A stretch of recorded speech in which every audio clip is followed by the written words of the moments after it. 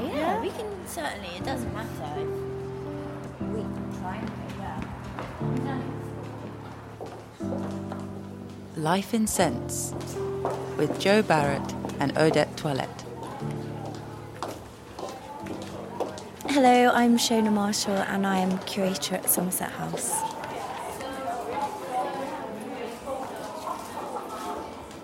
Well, we have to go past the hats because they don't really smell. And they're all reconditioned, so they're actually, all the hats in the show are quite new. They're not a new incarnation, they haven't been remade, but they've been restored, whereas the clothes have been conserved. So there's obviously a big difference between the two.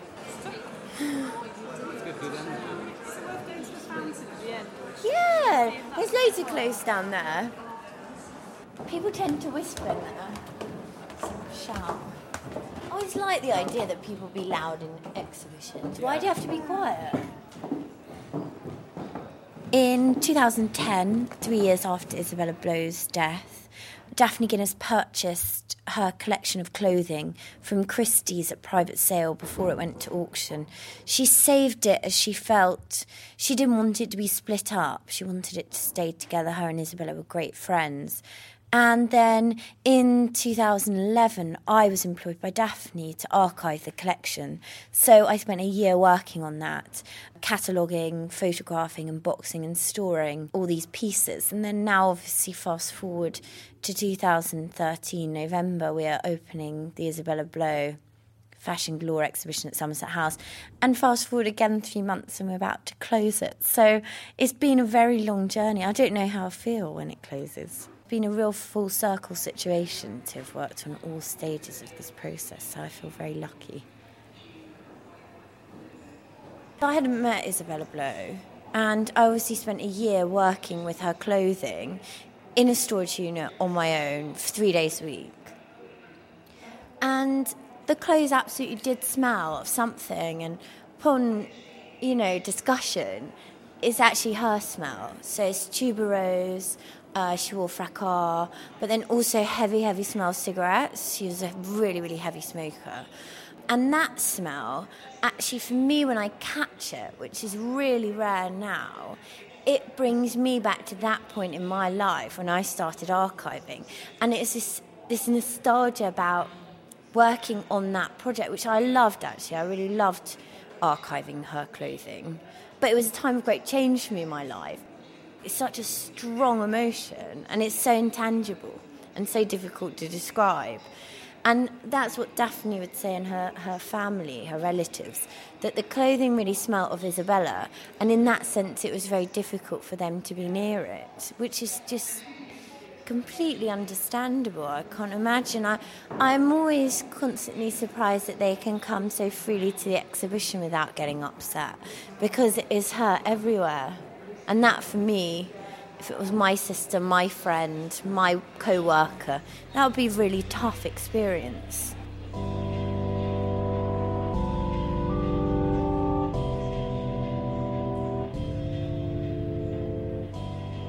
I don't know if it's one of the earliest scents I remember in a chronological way, but I think it's this optimism of spring. I always have this optimism, and it's, anything is achievable.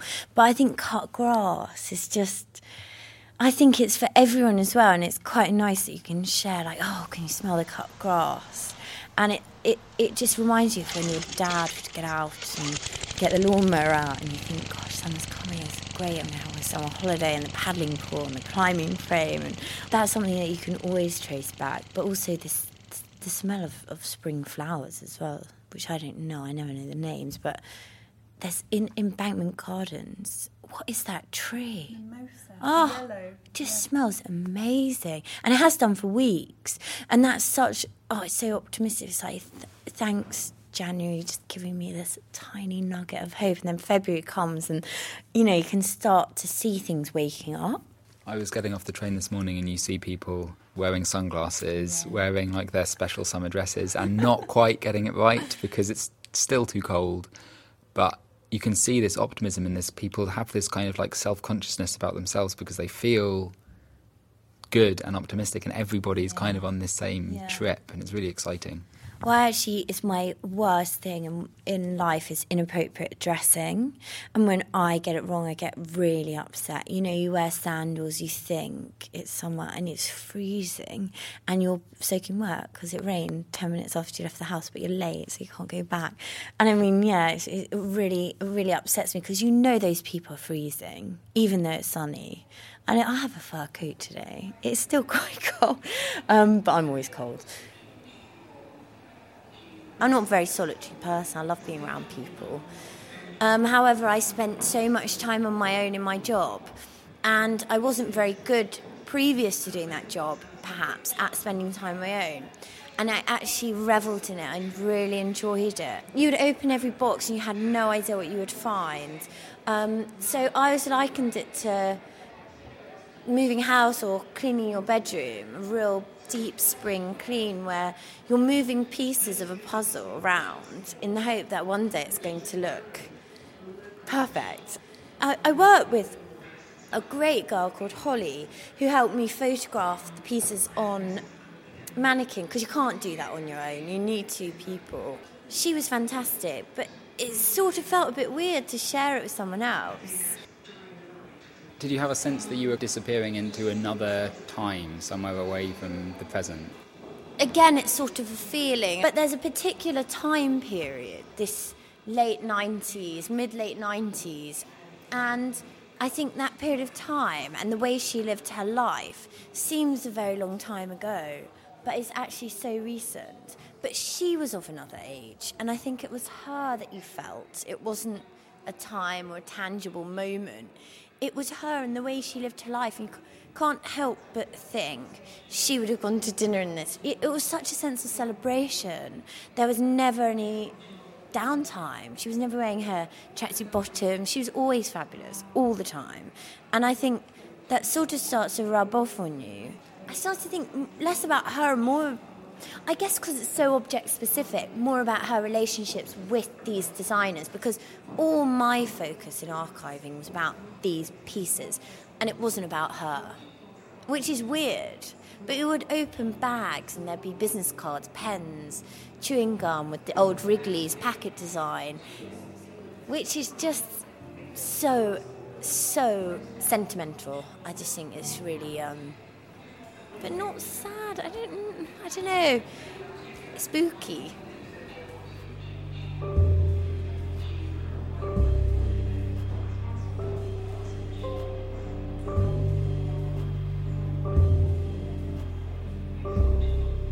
Yes, so I hate oranges.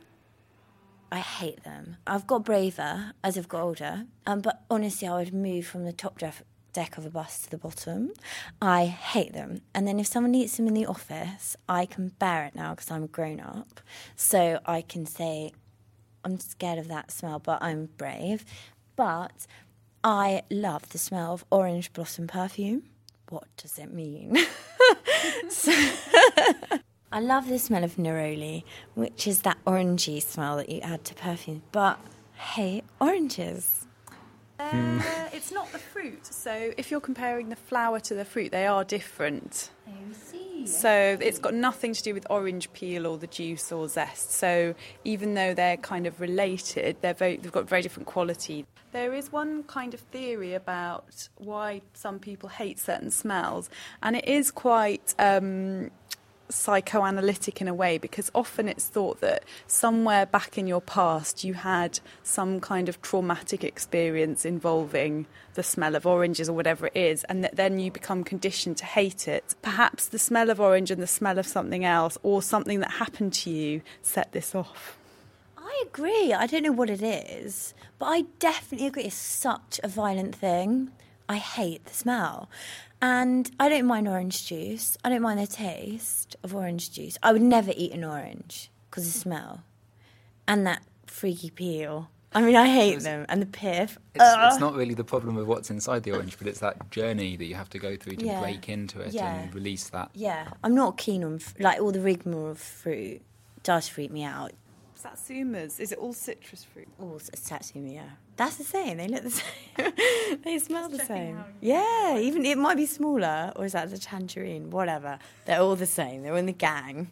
Lemons, are they in the gang? I don't mind. I'm indifferent. Like, fine, if you want to put it in my drink. I think the pip's annoying, but I'm okay with it.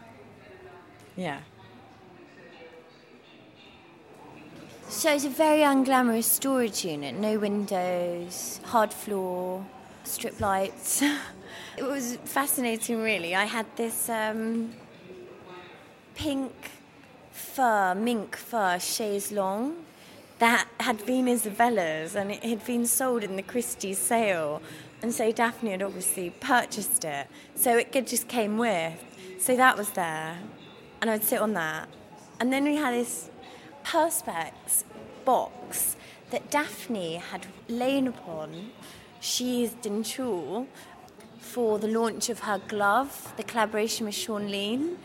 And everyone had drinks around her. So then they didn't have anywhere to store that. So then they sent it to the archive, like, oh, can you just keep this in the space? Oh, sure. So that was sort of my desk. So I'd sit on this pink chaise longue and just do the catalogue.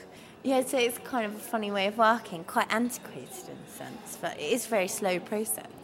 And I would walk in, I'd clean up, you know. It was really like your bedroom. It was really like tidying your bedroom. And you'd move one thing and then something else would go off kilter. So you'd have to... And it was a constant sort of reshuffle. And honestly, I could work there for the rest of my life. There are things that I found out from the exhibition. There are more things I could find out. You could always pack it better. There are more conservation kind of issues and problems. And I don't know, you never draw the line. So it's sort of difficult to say I finished archiving it, because I absolutely haven't.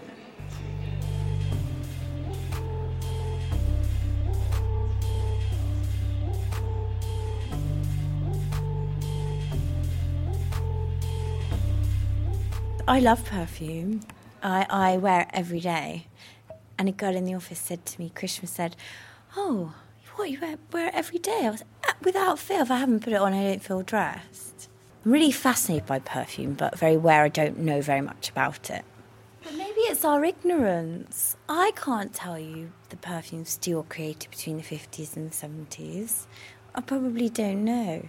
And that's the thing, it's in your materialistic, kind of commercially driven relationship with perfume, and it happens quite young as a teenager, or not at all. You know, some people don't care about perfume. I really cared, and I had an older sister, and she used to wear Issey Miyake, which I love because it reminds me of her, and it was really of that time, you know, in the late 90s, early 2000s, or... She had that angel, Thierry Mugler. It's the most disgusting thing I've ever smelled. It absolutely makes me feel sick. And my younger sister bought Thierry Mugler when she got a little older, because it reminded her more, and she wanted to be like our big sister. And I thought, you two stink, I hate you. And that's really weird that you have this relationship that two sisters would really like a smell, and I'd absolutely hate it. Maybe it goes back to the orange thing, because they're perfectly fine with oranges. I think maybe it's better to be more subtle. You know, maybe that's more an intelligent scent in itself, in the way that you're constructing your style. You wouldn't wear outrageous clothes as you would, like, subculturally when you're a teenager. You're part of this or that, or possibly you may tone down, you know, the most chic women, they don't smell very strong. I don't know. It's sort of, perhaps it's my construction of what it means to be chic is to be subtle. I don't know. But, yeah, maybe I'm upset. Maybe I'll start bathing in it again.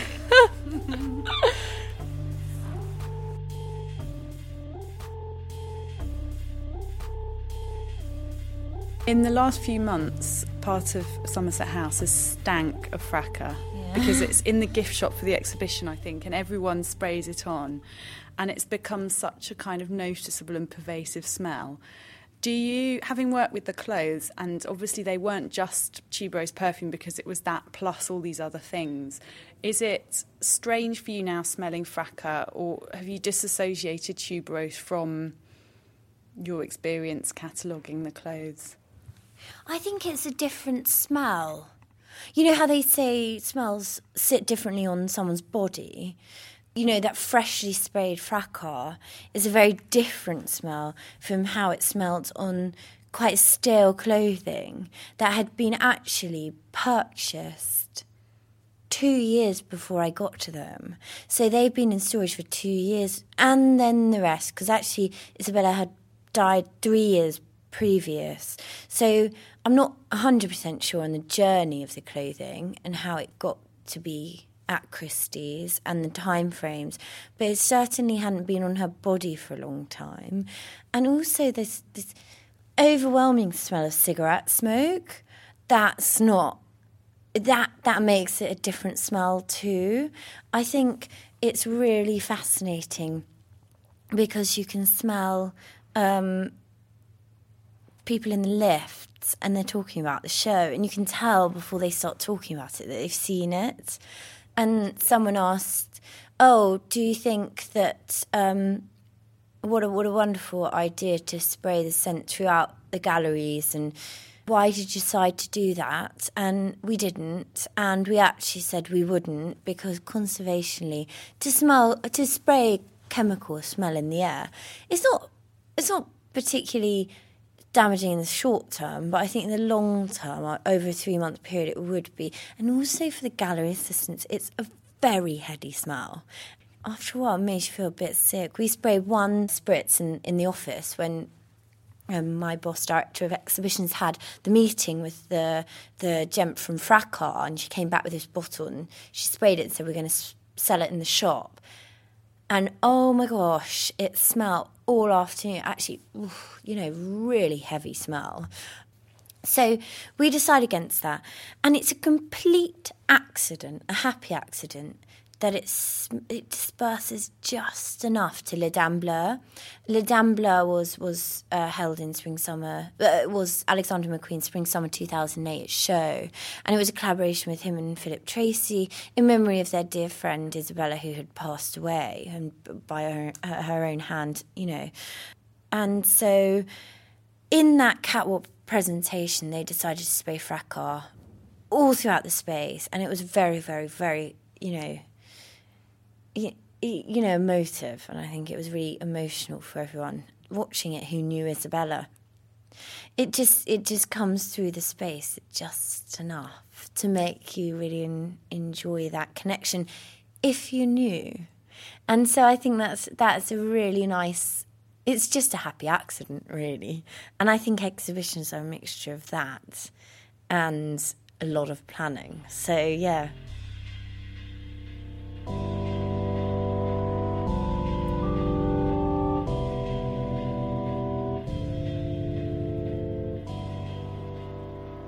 The two other collections are archived. One was Alexander McQueen's collection after he died. When it's a designer's collection, it's not theirs, so there's no scent, really. It might be the model, but they don't really wear it for long enough. So there's no sense of ownership. So I think, fabrics can smell funny just by their very nature. Have you ever met polyamide? McQueen used a lot of polyamide, which is almost like looks like bin bag, wet look, kind of. Yeah, there's a dress actually in the formal garden section of Isabella Blow where it's black bustier dress made of that material. That would probably have quite a distinctive kind of chemically plasticky smell. But then again, I work Christian Louboutin, and that won't have any smell either, because shoes are very evocative in the sense of telling stories, because your footprint is literally cemented into the shoe on first, second wear. So much weight dispersed through that point in your body, your connection to the ground, you're walking, the way you walk, your gait. But these shoes, again, are kind of samples, and they're marker of design processes, things that have been successful, different trends and reactions. So what they're carving out is an archive in a different sense, and it's more design led rather than biographical.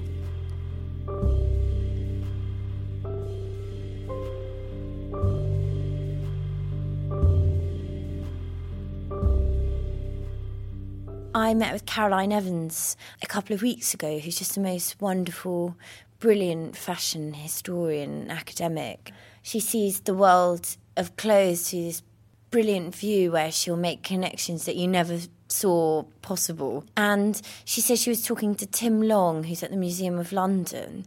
He's a curator of dress there. And he was steaming an 18th century garment. And there was this very funny smell that started coming off it. And then a colleague walked in the room and said, "What's that smell?" He said, "Well, it's this woman from the 18th century." And I think clothes in that way are very, very, you know, they're vessels for holding so many stories. Even if you put on a jumper that you haven't worn for a couple of weeks and, you know, you've sprayed your perfume, you can smell it really heavily, but then as you wear it throughout the day, you can't smell your own perfume. And other people say, "Oh, you smell nice." And you think, "Oh, do I? You know, I've been at work all day." And I think that relationship to your clothes, your DNA, I mean, it's actually the reason why I'm most interested in fashion history and fashion curation, is to tell those stories. Because working on an exhibition at Somerset House like Valentino, again, that's a similar archive to McQueen or Christian Louboutin, because they don't have the stories, because they were kept to tell the story of the designer. And working on that exhibition, I became really fascinated with the women who bought the couture, the relationship Valentino had with these women, but how beautiful they looked, but often very in the shadows in their perfection. It wasn't, some were showy, not all though, and some were just very wealthy, not famous. And I think that sense of elegance, that perfection, is really fascinating. And I would have been fascinated to show their clothing, in my personal opinion. And then you do start to get those signs of wear and tear, the smell, you know, I think it's really wonderful coincidence that dress holds that, because a ceramic or a painting doesn't. And you can tell its story, but in a very different way. But that's what why dress to me is so attractive.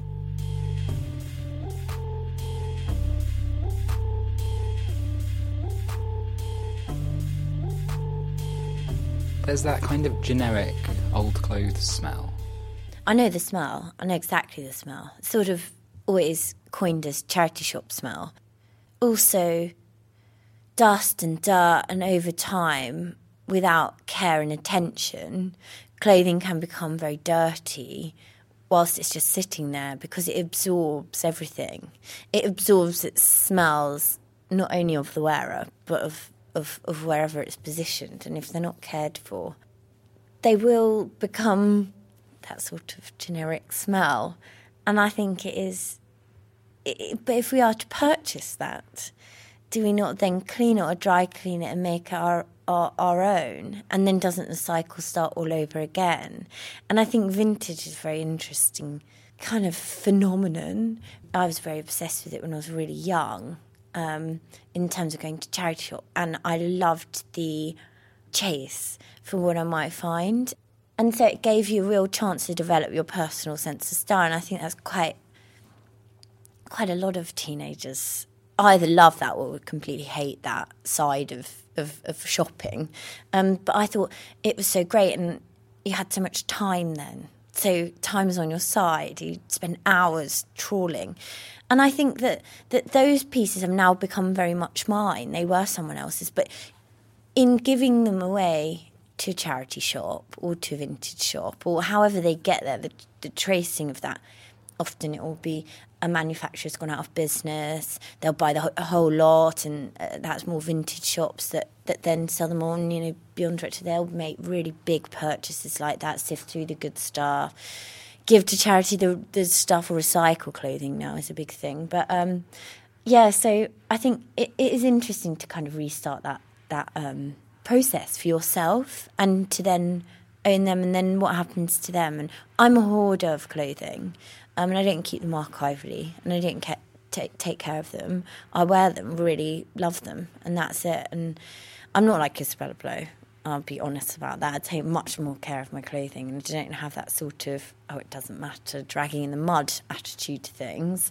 But I do very much wear them, and I think that's the joy. I love them, but I think it's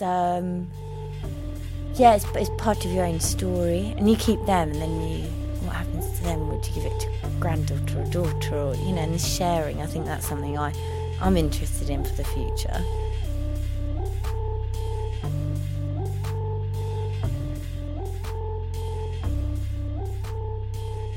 Life in Scents.